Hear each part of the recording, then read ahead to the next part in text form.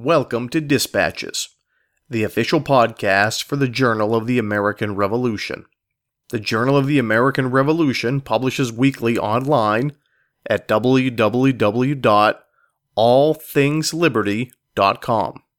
For the latest in research, reviews, and commentaries, America's most important history is available free of charge at the Journal of the American Revolution.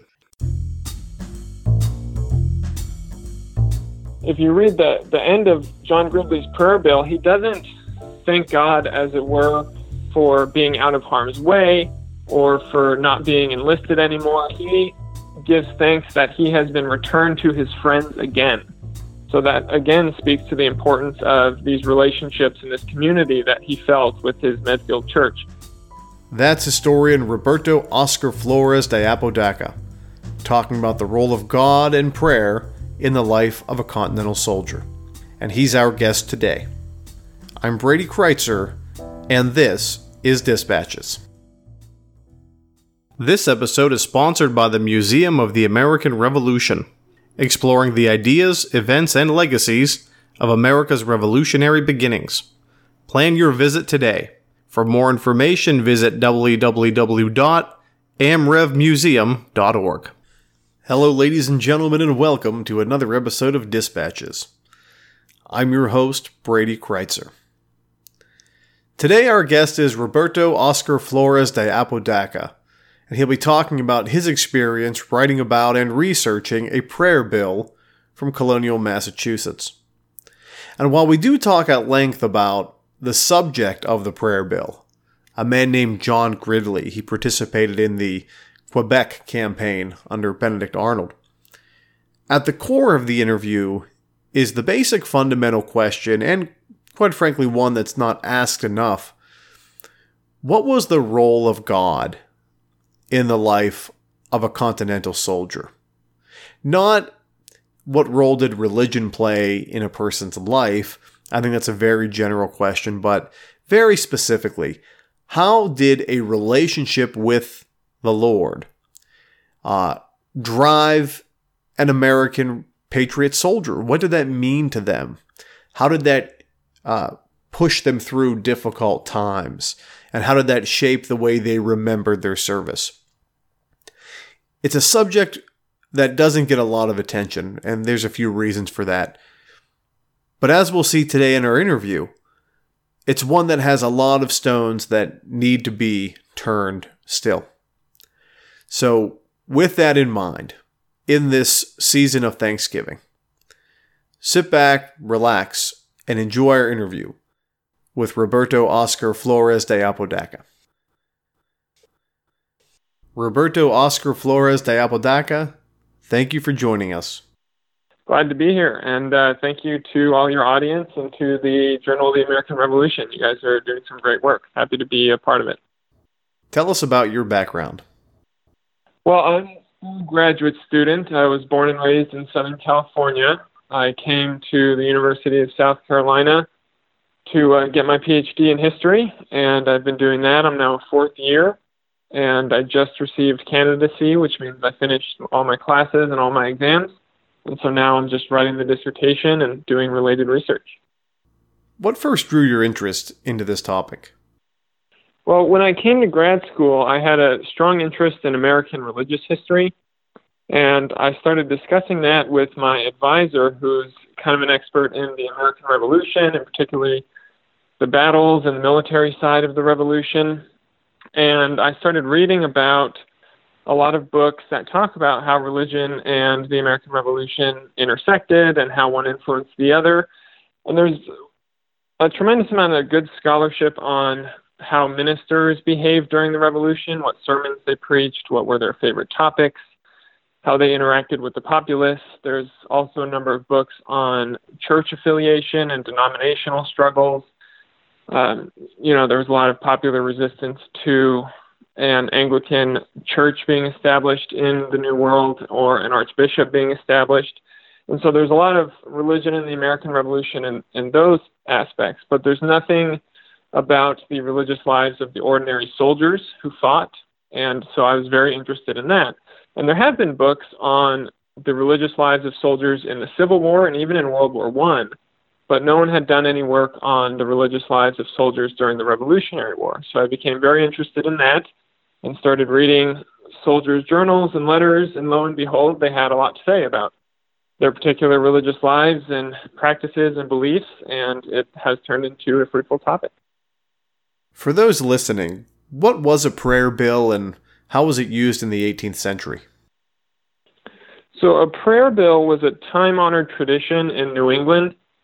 They were little slips of paper that church members and ordinary people would write prayer requests on, and then they'd give those to their local minister, or they'd tack them on a church door, or they'd put them in a little box, and then the community would gather and they would pray over those prayer bills, and it would be a means of communal support when a particular family was going through a difficult time or needed anything, and it was a way for the community to make each other aware of their needs and to support each other spiritually through prayer and whatever other means they had to.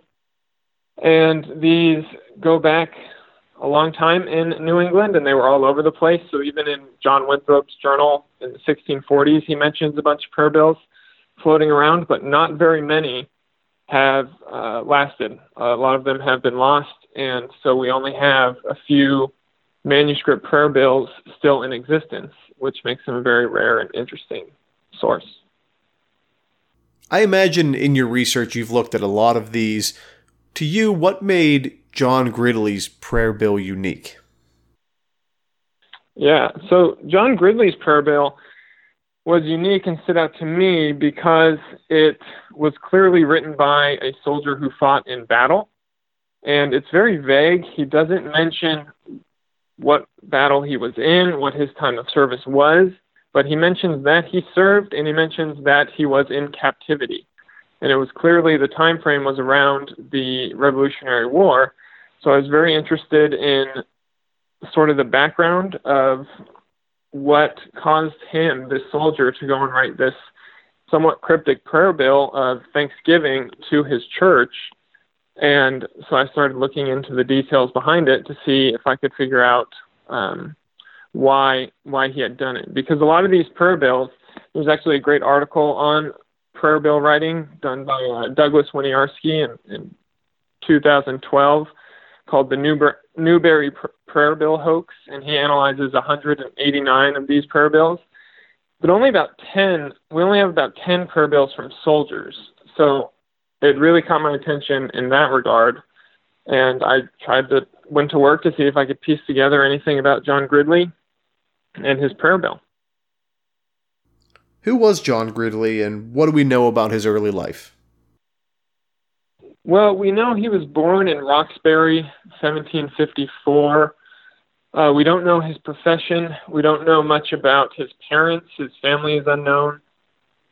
We do know that he enlisted by the time the war started, but we don't know a tremendous amount of his motivations, his economic circumstances when he got married, when he joined the army, We do know he got married in 1780, but beyond that, his personal life is pretty difficult to find. He doesn't appear on any tax records or voting records or marriage records or anything like that, or the standard genealogies don't have him as well.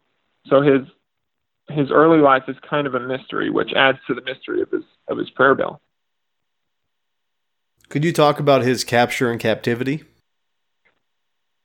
Yeah, I found a pension record submitted by his wife, Anna Gridley, and I can talk a little bit about pension records later on if you'd like, but his wife submitted a pension record to collect on his time of military service, and in that pension record was a long statement written by John Gridley himself in 1818 after the war, in which he fills in all of the details of his military service.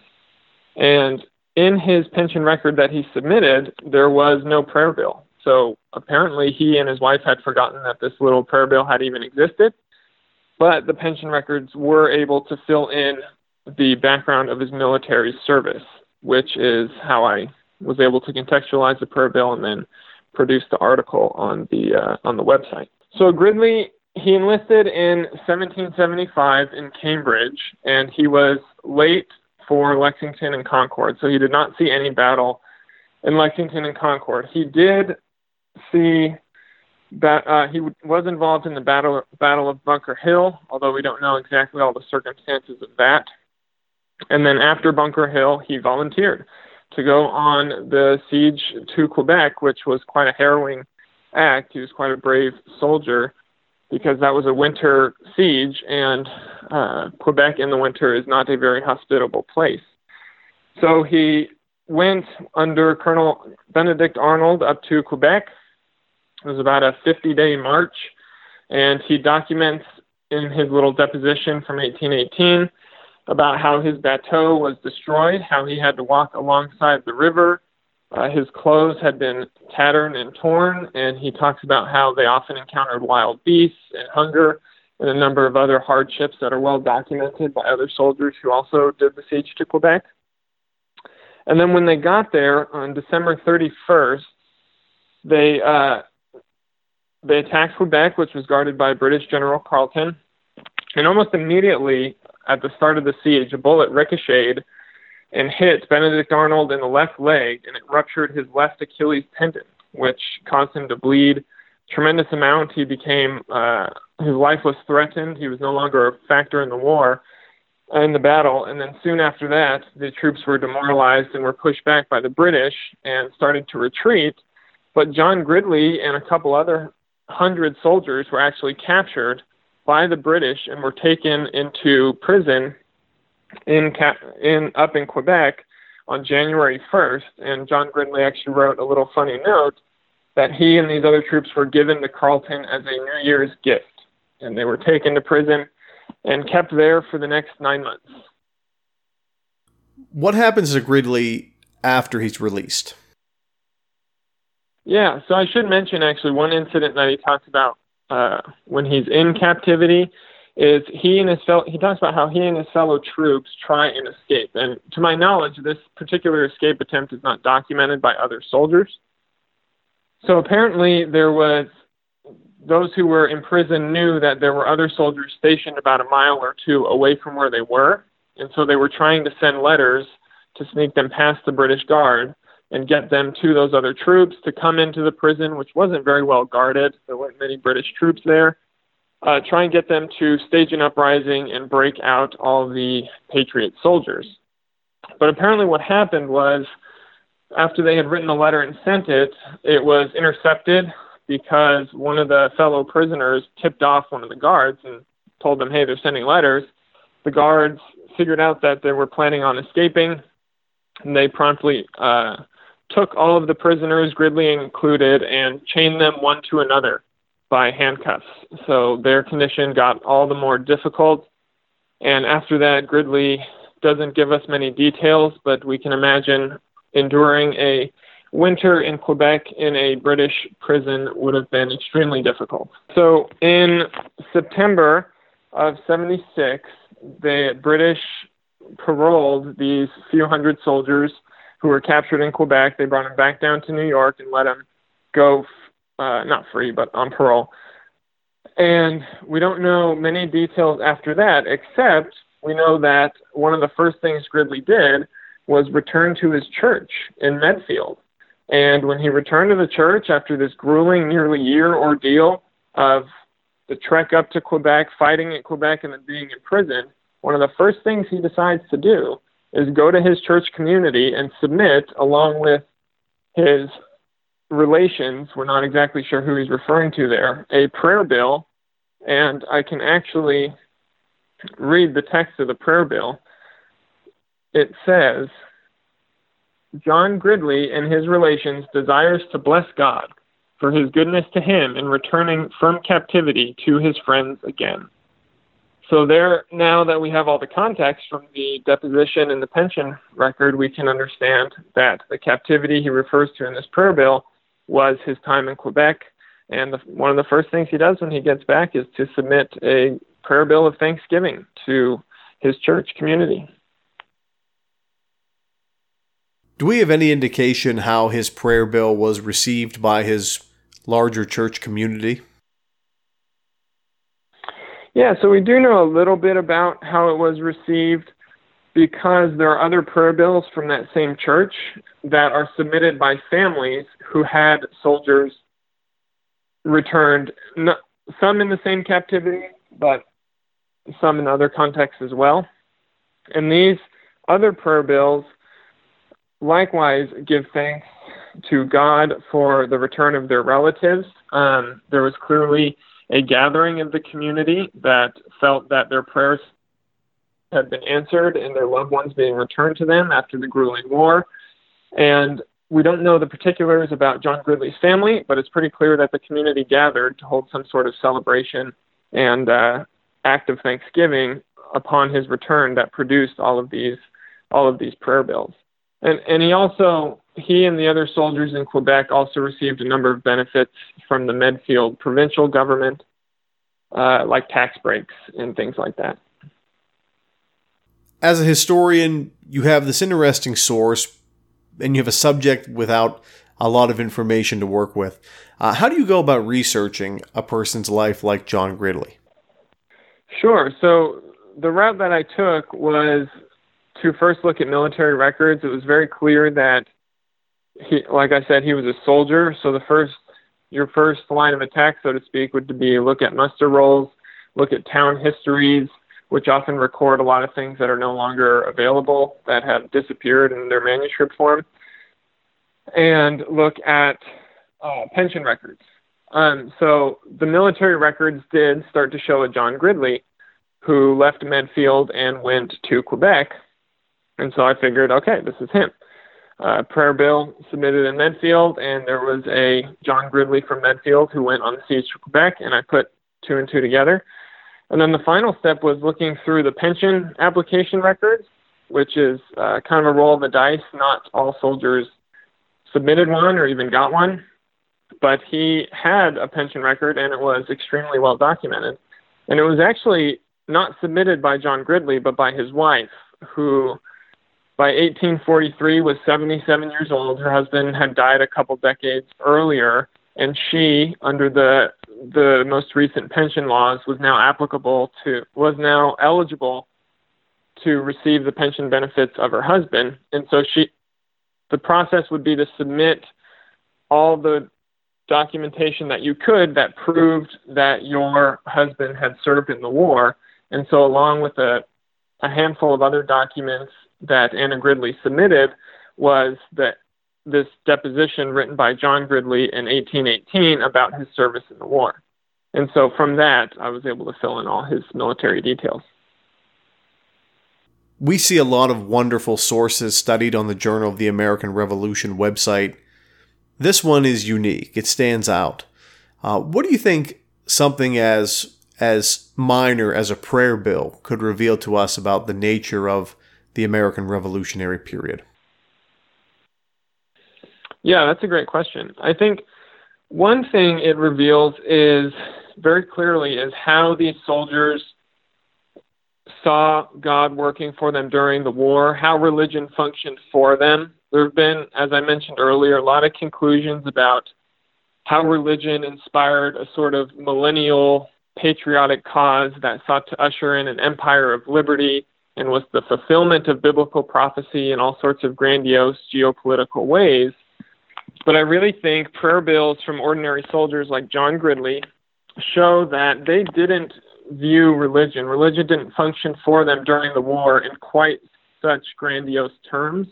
I think rather they saw religion as a way of providing for their ordinary needs, for their safety in the midst of difficult circumstances.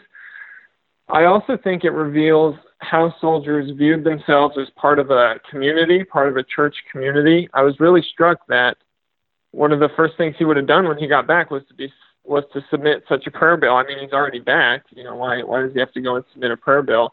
It might be more understandable if while he was in prison he was asking for prayer, but since he gets back, and now he's all safe and sound, one of the first things he does is want to celebrate with his church community. And so I think that's really powerful about how these soldiers viewed communities, how they viewed their churches, and how they viewed really the end of the war. If you read the end of John Gridley's prayer bill, he doesn't thank God, as it were, for being out of harm's way or for not being enlisted anymore. He gives thanks that he has been returned to his friends again. So that, again, speaks to the importance of these relationships and this community that he felt with his Medfield church. And I think that's really significant for understanding how religion functioned for these soldiers, and I think it kind of complicates a lot of the narrative about the relationship between religion and the Revolutionary War. Roberto Oscar Flores de Apodaca, thank you for joining us. Thank you for having me. It was a lot of fun. The music played in this episode included works by Kevin MacLeod and the Sturbridge Colonial Militia. Any unauthorized reproduction or use of this podcast, without the express written permission of the Journal of the American Revolution, is strictly prohibited. For everyone here at Dispatches, I'm Brady Kreitzer saying, so long.